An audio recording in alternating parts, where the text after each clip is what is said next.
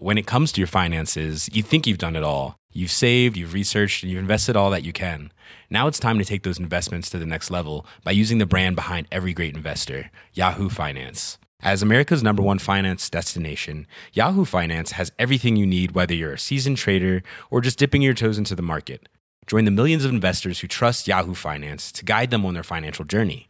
For comprehensive financial news and analysis, visit yahoofinance.com, the #1 financial destination, yahoofinance.com. England entered its third national lockdown this week following the rapid spread of a new strain of coronavirus and the threat the health service would be overwhelmed. We've got 50% more coronavirus inpatients in our hospitals now than we had at the peak of the April 1st wave, and that is true in every region in the country now, more COVID inpatients than back in April, and that number is accelerating very, very rapidly.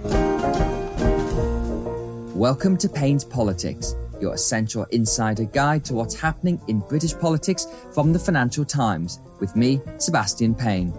In this week's episode, I'll be looking at why the UK was forced into another lockdown, as you heard Simon Stevens, head of NHS England, discussing at the top, how long it's likely to last, and why everything now relies on the vaccine rollout.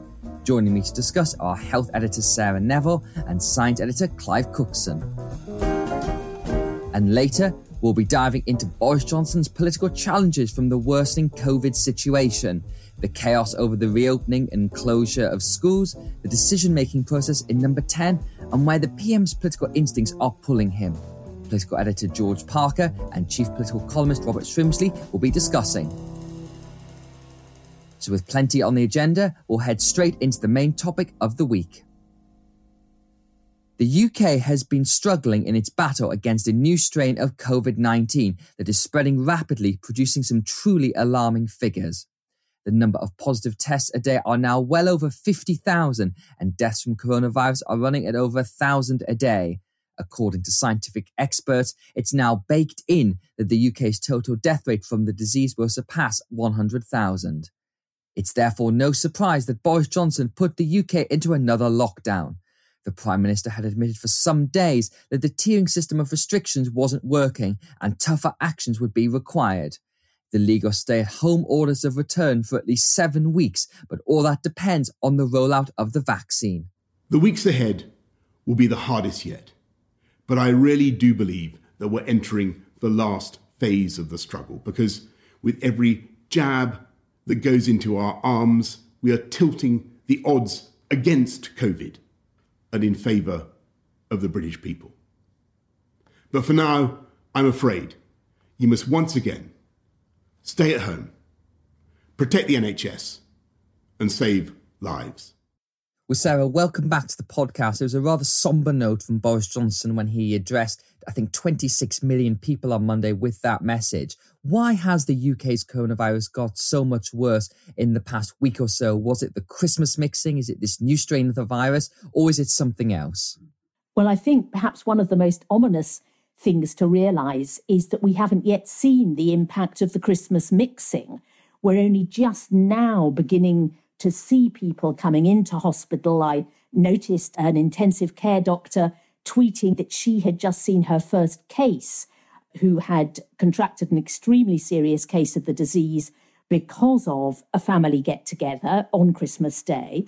But we're still very much in the foothills of that, given the normal time lag between infection and hospitalisation, which can easily take 3 weeks.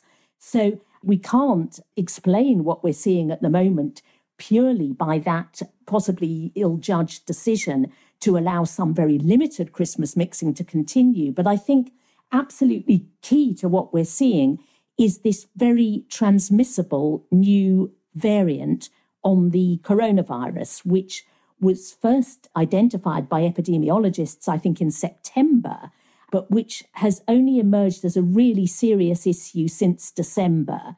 Clive can tell us far more about the science of this, but the practical implications for the NHS have proved to be extremely serious. This variant is spreading extraordinarily rapidly. We've seen some very dire warnings. You heard what Simon Stevens said in that clip. A leaked document from the NHS in London suggested that their hospitals were, under some scenarios, very close to being entirely overwhelmed. We're increasingly seeing hospitals have to stop all routine surgery, something that happened during the first wave and which has created an enormous backlog, which the health service is still dealing with, even as now an additional backlog starts to build up from all the routine care that's being cancelled again. Well, Clive, please do tell us about this new strain. And there's actually not just one new strain, there's several new strains. There's been a lot of focus on this new British strain that emerged, I think it was in the Kent and London area, and that really saw this boost in cases. But we also need to talk about this new South African strain that some folks I've spoken to in Whitehall this week are incredibly worried about and the impact it could have on the National Health Service and the prospect of lockdowns. Well, as you say, there are several new variants emerging. Of course, this virus, like all viruses, is mutating the whole time.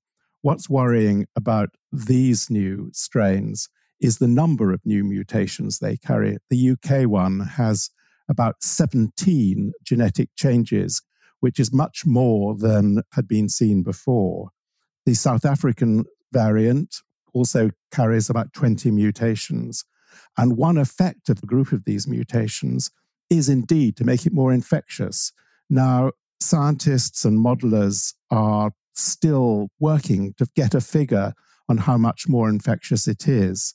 Neil Ferguson's modelling group, Imperial, is centering down on 60 to 70% more transmissible, and that has made a big difference to the way it's spreading.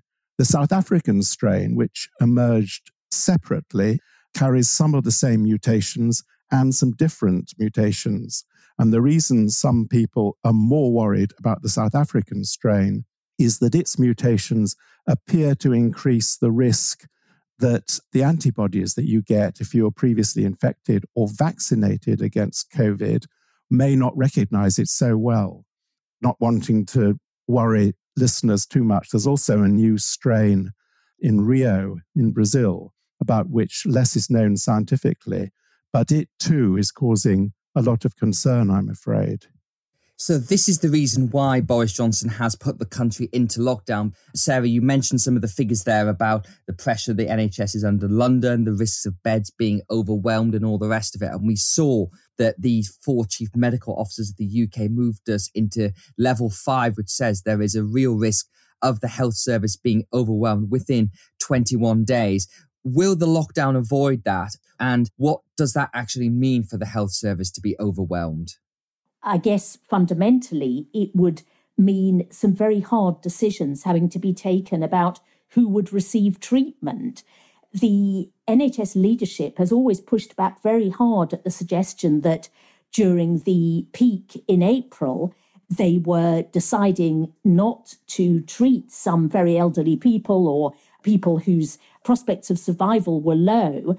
But I think there's no question that some of those decisions were taken on the ground, certainly not at the level of a sort of national mandate.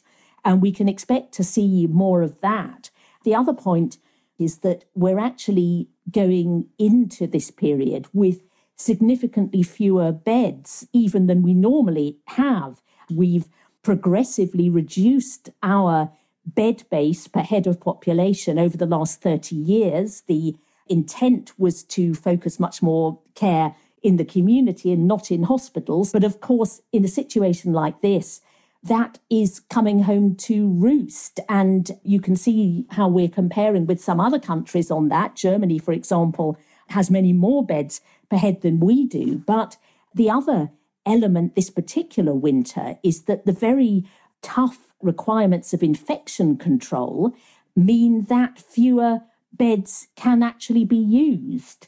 People obviously have to be kept apart. We're in a very different universe than we were last winter.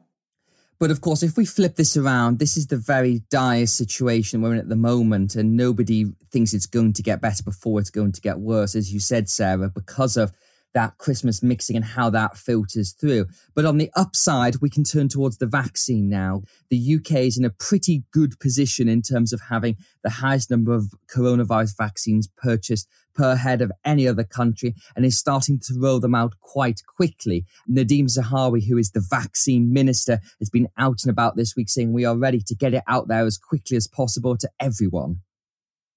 We need to get on with this and do it as quickly but as safely as possible, which is why, again, I commend the NHS for the plan that they've put in place. The military are embedded in the team. So it is a coming together of the nation to deliver this. It is a stretching target, no doubt, very stretching target.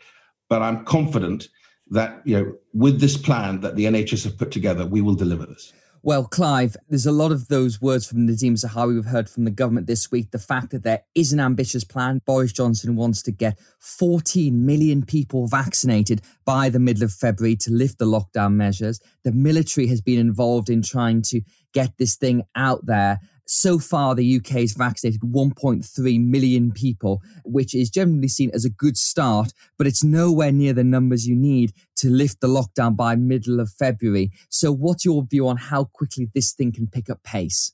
I think it can pick up pace quite quickly. One interesting aspect of picking up pace is the idea that was first floated in the middle of December of what's called first doses first. In other words, to give everyone a first dose as quickly as possible and not worry too much about when they get their second necessary booster. When that was first suggested, a lot of the purists said, oh no, that's not been proven in clinical trials. That's not what the regulators are thinking about. But now, given the urgency of the situation, I think this idea of postponing second doses but not doing away with them altogether will really help speed up the program. There are so many different elements here that could go wrong. Shortages of glass vials, for example. If the filling equipment should jam, factories don't run smoothly. But I think if things go right, the government's target that by mid-February, all the people over 70 who want to be vaccinated and all healthcare and other frontline care workers who want to be vaccinated will have their jabs. I think that's achievable. Well, Sarah, there's been something of a bit of a blame game going on about the delivery of this. And it was quite an embarrassing moment this week for Matt Hancock, who went to a doctor's surgery to oversee and welcome the first deliveries of the Oxford University AstraZeneca vaccine. And that GP surgery didn't actually get the vaccine because it was delayed. And you've heard the manufacturers saying, well, we can produce 2 million doses a week and it's up to the government to deliver it. And the government saying, well, we can deliver 2 million doses a week, but they've got to manufacture it. So where do you think the fault really lies? Or is it just the fact this thing is really complex? I suppose the thing that really struck me was Boris Johnson's decision to give that mid-February target, as Clive said, because let's face it, this is a government that hasn't tended to do terribly well when it set grand ambitions. We were told that 100% of coronavirus tests would be being returned within 24 hours by, I think, the end of June. Well, there have been times when that's actually slipped as low as 15%. So there is clearly a degree of confidence within government that this is a target they can meet. But I wasn't altogether surprised at Matt Hancock's, as you say, embarrassing situation when he turned up at the surgery and they didn't have the vaccine, because the day before I'd been talking to GPs on the ground who were expressing concerns that the consignments that they'd been promised had not turned up, because at the moment the government is operating on what's called a push model. Surgeries don't ask for specific amounts of vaccine. They're told this is what you're going to receive. Sadly, a number of them are not receiving that promised volume. So there is good reason to feel that this is going to get better. We're only just beginning seriously seeing the Oxford AstraZeneca vaccine rolling out en masse. And of course, the great thing about that vaccine, unlike the Pfizer-BioNTech one, is that it can be kept in much less demanding storage conditions. It is really much more tailor-made for a rollout to individual surgeries and care homes. So, we keep hearing this word used in government and Whitehall, game changer, but this will underpin a big acceleration in the rollout of vaccines. And certainly, as you mentioned, Seb, this blame game, the NHS leadership is really stating that the only rate-limiting factor for them is the amount of vaccine they get. So they are being very bullish about their ability to get into patients' arms every single dose the manufacturers can give them. Now, I think there are questions to be asked about where some of these vaccine doses have gone. We know that Pfizer has supplied 4 million doses, but, as you mentioned, only about 1.3 million have been delivered. So still a bit of opacity about this whole process, but hopefully things will become clearer. The government has now committed to publishing very regular data on the number of vaccinations that have taken place. That's a good sign, I think. Well, I'm glad to hear some optimism from both of you there. And just finally, briefly, Clive, where does the UK sit in international comparisons? Because obviously there are challenges and we've seen some this week and there will be more in the future. But are other countries having the same struggles with getting the vaccines rolled out? I think there are two ways in which the UK stands out. Going back to the new variants, the reason that we, the UK, were able to detect that variant so quickly and track it is that about half of all the genomic surveillance, that's the genetic sequencing of the virus that you need to do to find out what's happening with it, half of all that research worldwide is carried out here. So we are in a very, very good position to track variants. If anything new comes up, we are going to be able to see it emerging and then assess how bad it is. At least the new variant, the one called B117, although it's more transmissible because it produces more virus in your upper respiratory tracts, in your throat, your nose, your mouth, it really doesn't appear to cause more severe illness, thank God. And I think the vaccine rollout in the UK, despite all the problems that will emerge, rates pretty highly worldwide. The US system is in chaos because of tensions between states and the federal government over the rollout.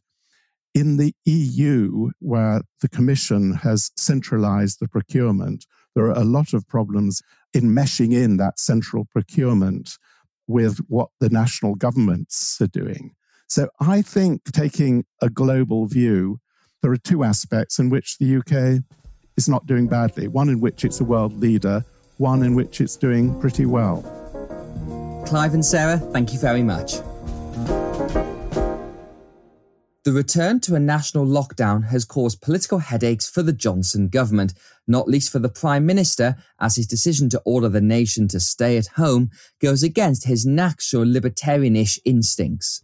The PM rode the pitch for several days about the prospect of another lockdown, but found himself in particular difficulty over schools.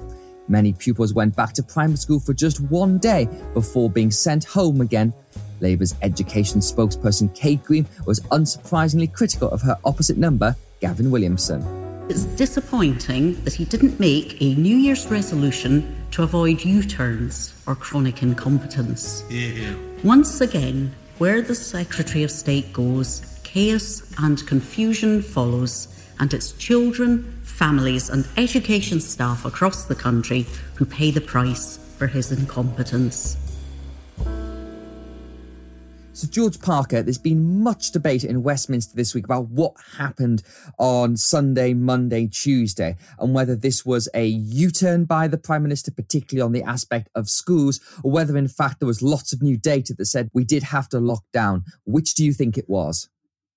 Well, Downing Street insists it wasn't a U-turn, and frankly, that is greeted with bemusement and disbelief, really, across the political spectrum generally, because you had the situation where the Prime Minister went on the Andrew Marr show on Sunday morning and basically encouraged people to send their children back to school the next day.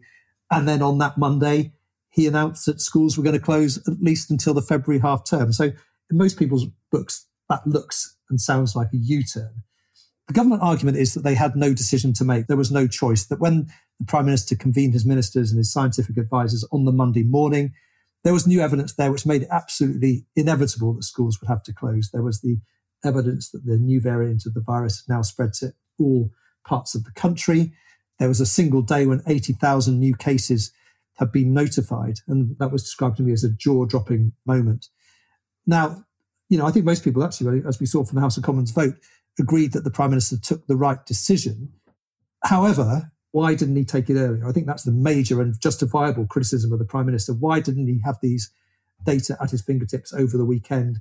Well, Robert Shrimsky, there's no doubt that the Conservative Party and the Prime Minister wanted to keep pupils in schools. And we know there was a cabinet meeting to discuss this matter. On the one hand, you had the Health Secretary, Matt Hancock, and the Cabinet Office Minister, Michael Gove, who was saying schools can't go back. You need to lock down. They're the hawks in the cabinet over this. And on the other hand, you had the Education Secretary, Gavin Williamson, who no doubt set out all the disastrous implications for people's education, for exams. And the PM initially sided with Mr. Williamson because, again, it tallies with the view of the majority of his party and himself. But ultimately, he seems to have been forced by events. I think one can entirely respect a view that the government took, which is that in the pantheon of social evils, closing schools was very high. You shut down schools almost last.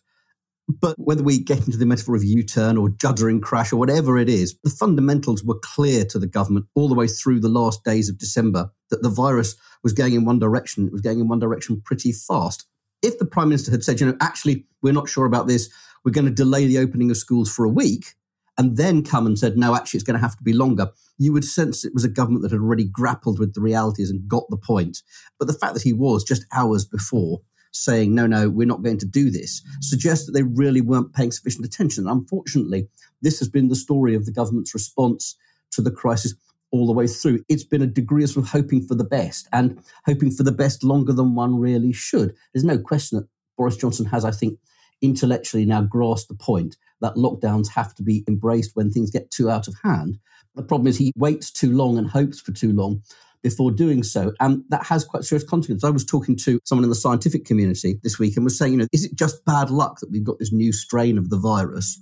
Or is it because it got out of control? And he said, well, it is bad luck, but you make your own bad luck. If you let a pandemic get out of control, the chances of a bad mutation grow. And I think that's the point. The consequence of hoping for the best in this case has been delivering the worst.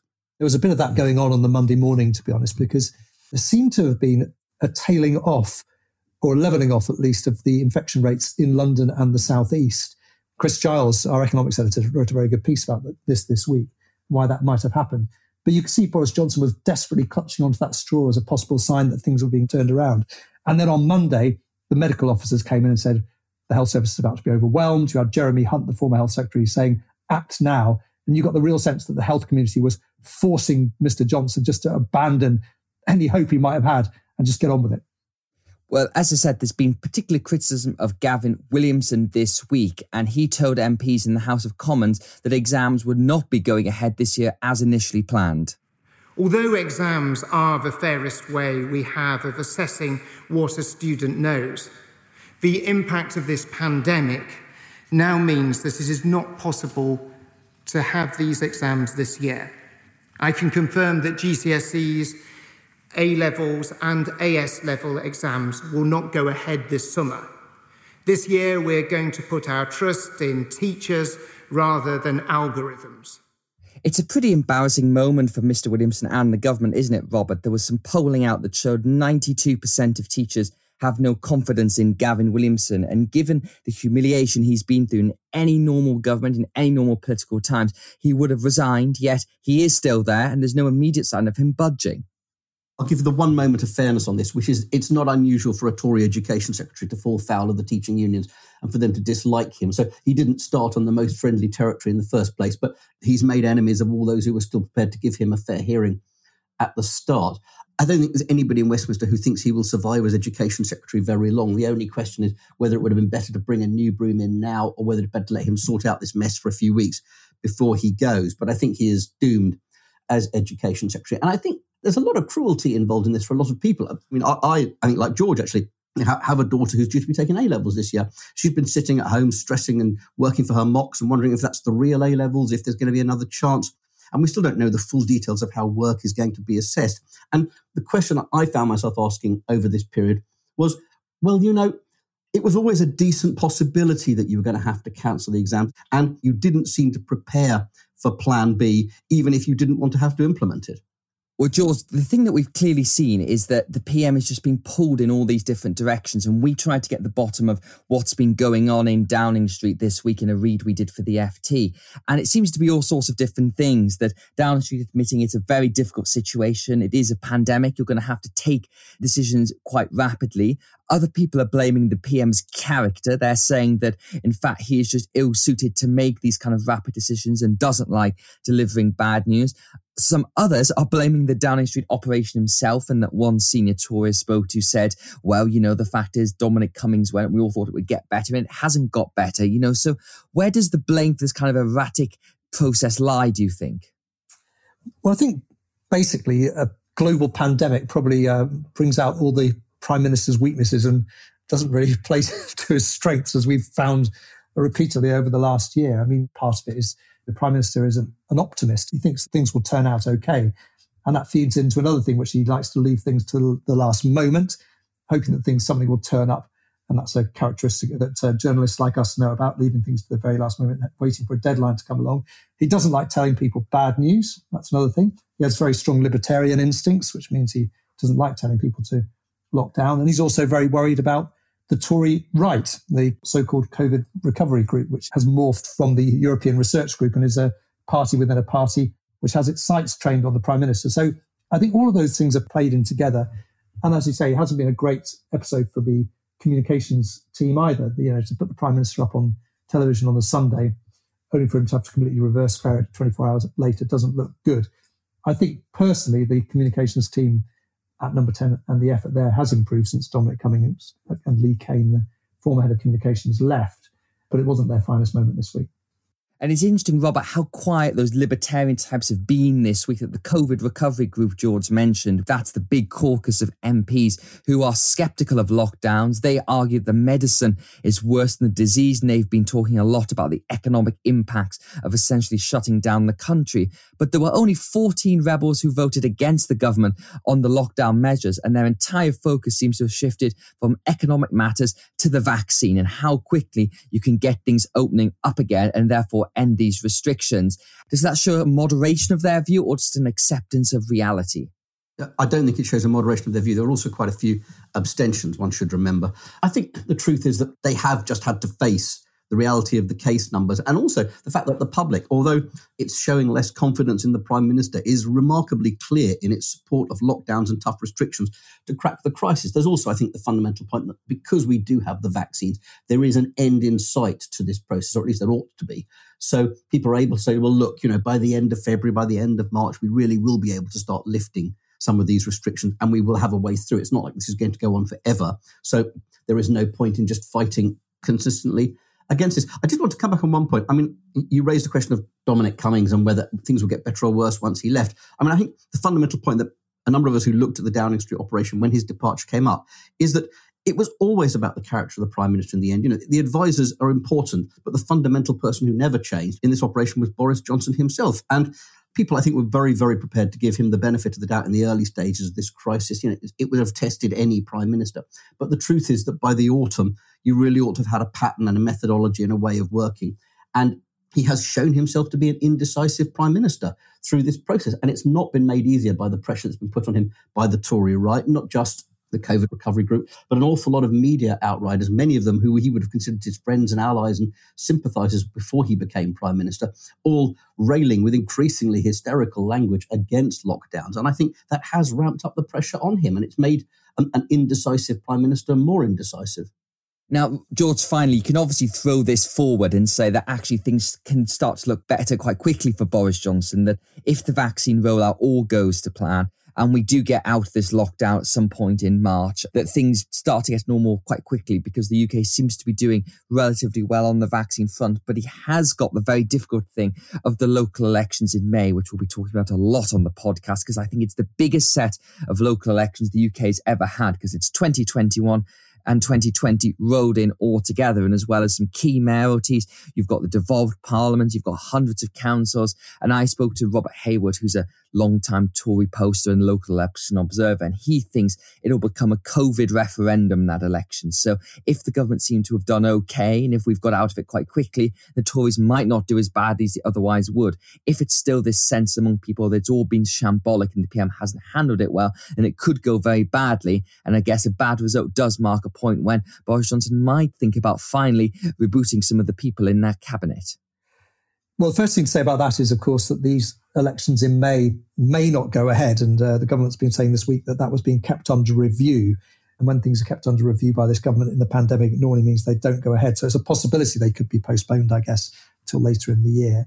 You mentioned the vaccine thing. Obviously, that's become the central point, really, about now our measure of Boris Johnson's competence in handling this pandemic.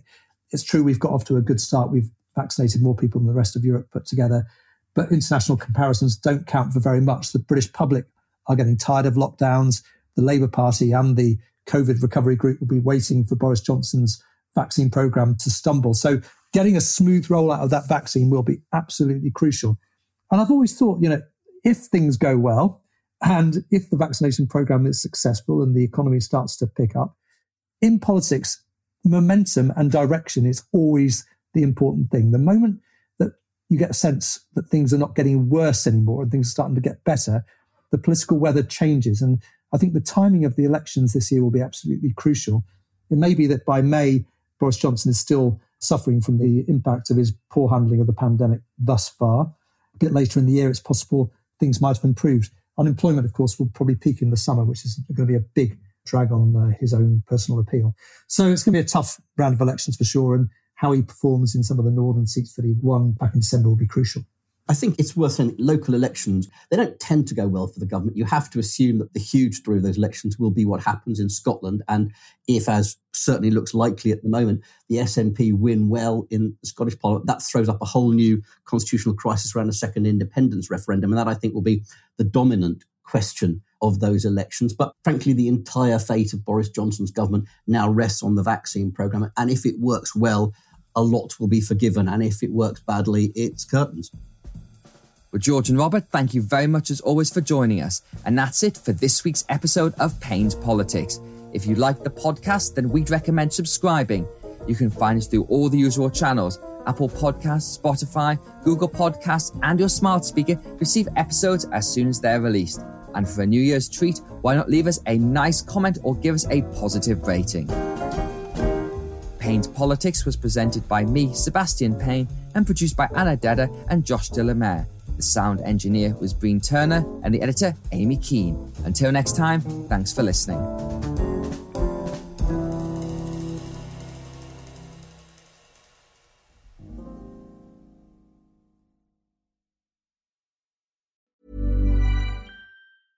Selling a little or a lot?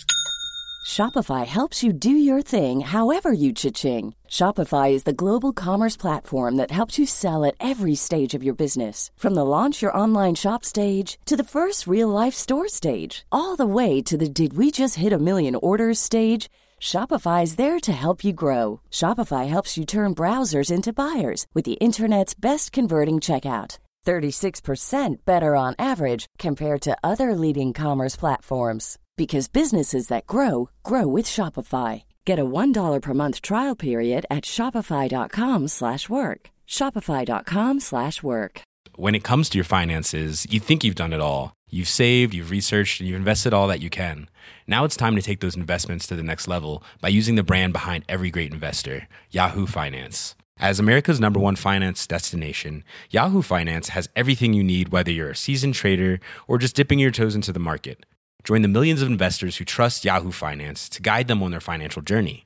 For comprehensive financial news and analysis, visit yahoofinance.com, the #1 financial destination, yahoofinance.com.